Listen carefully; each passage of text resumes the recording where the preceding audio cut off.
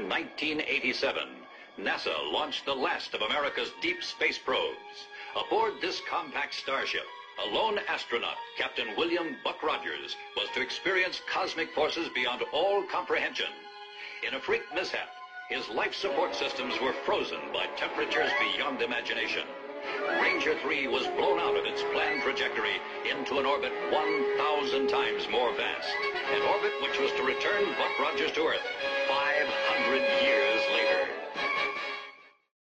The year is 1934, and America's favorite space hero is Buck Rogers.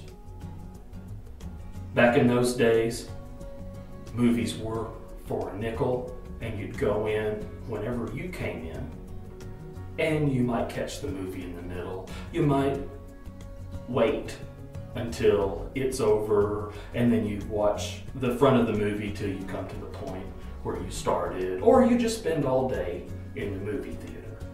This was depending upon what your parents were doing in town and what they let you do. Now, often between feature films, there would be newsreels.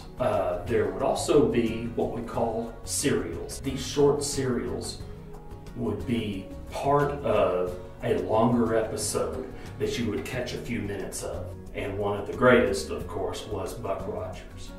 Now, since every little boy wanted to be like Buck Rogers, Daisy Manufacturing, or the Daisy Airgun Company, started making the Buck Rogers disintegrator pistol in several models.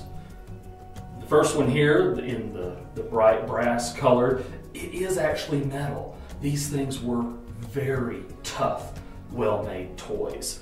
And when you pull the trigger on the disintegrator, the little window right there starts sparkling and crackling because that little nut there on the top unscrews and it takes a flint, kind of like in a Zippo lighter of the day. So you put that flint in there, you pull the trigger, sparks start flying, and before you know it, you're fighting the forces of Ming the Merciless.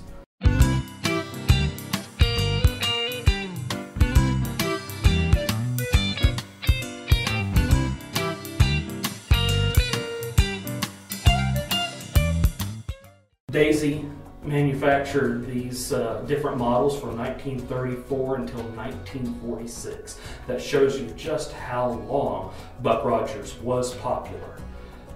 As some of us know, mainly folks in my generation know about the 1978 remake of Buck Rogers with Gil Gerard and Aaron Gray, but it teaches us to appreciate the past and learn a little bit, go back and see the original Buck Rogers.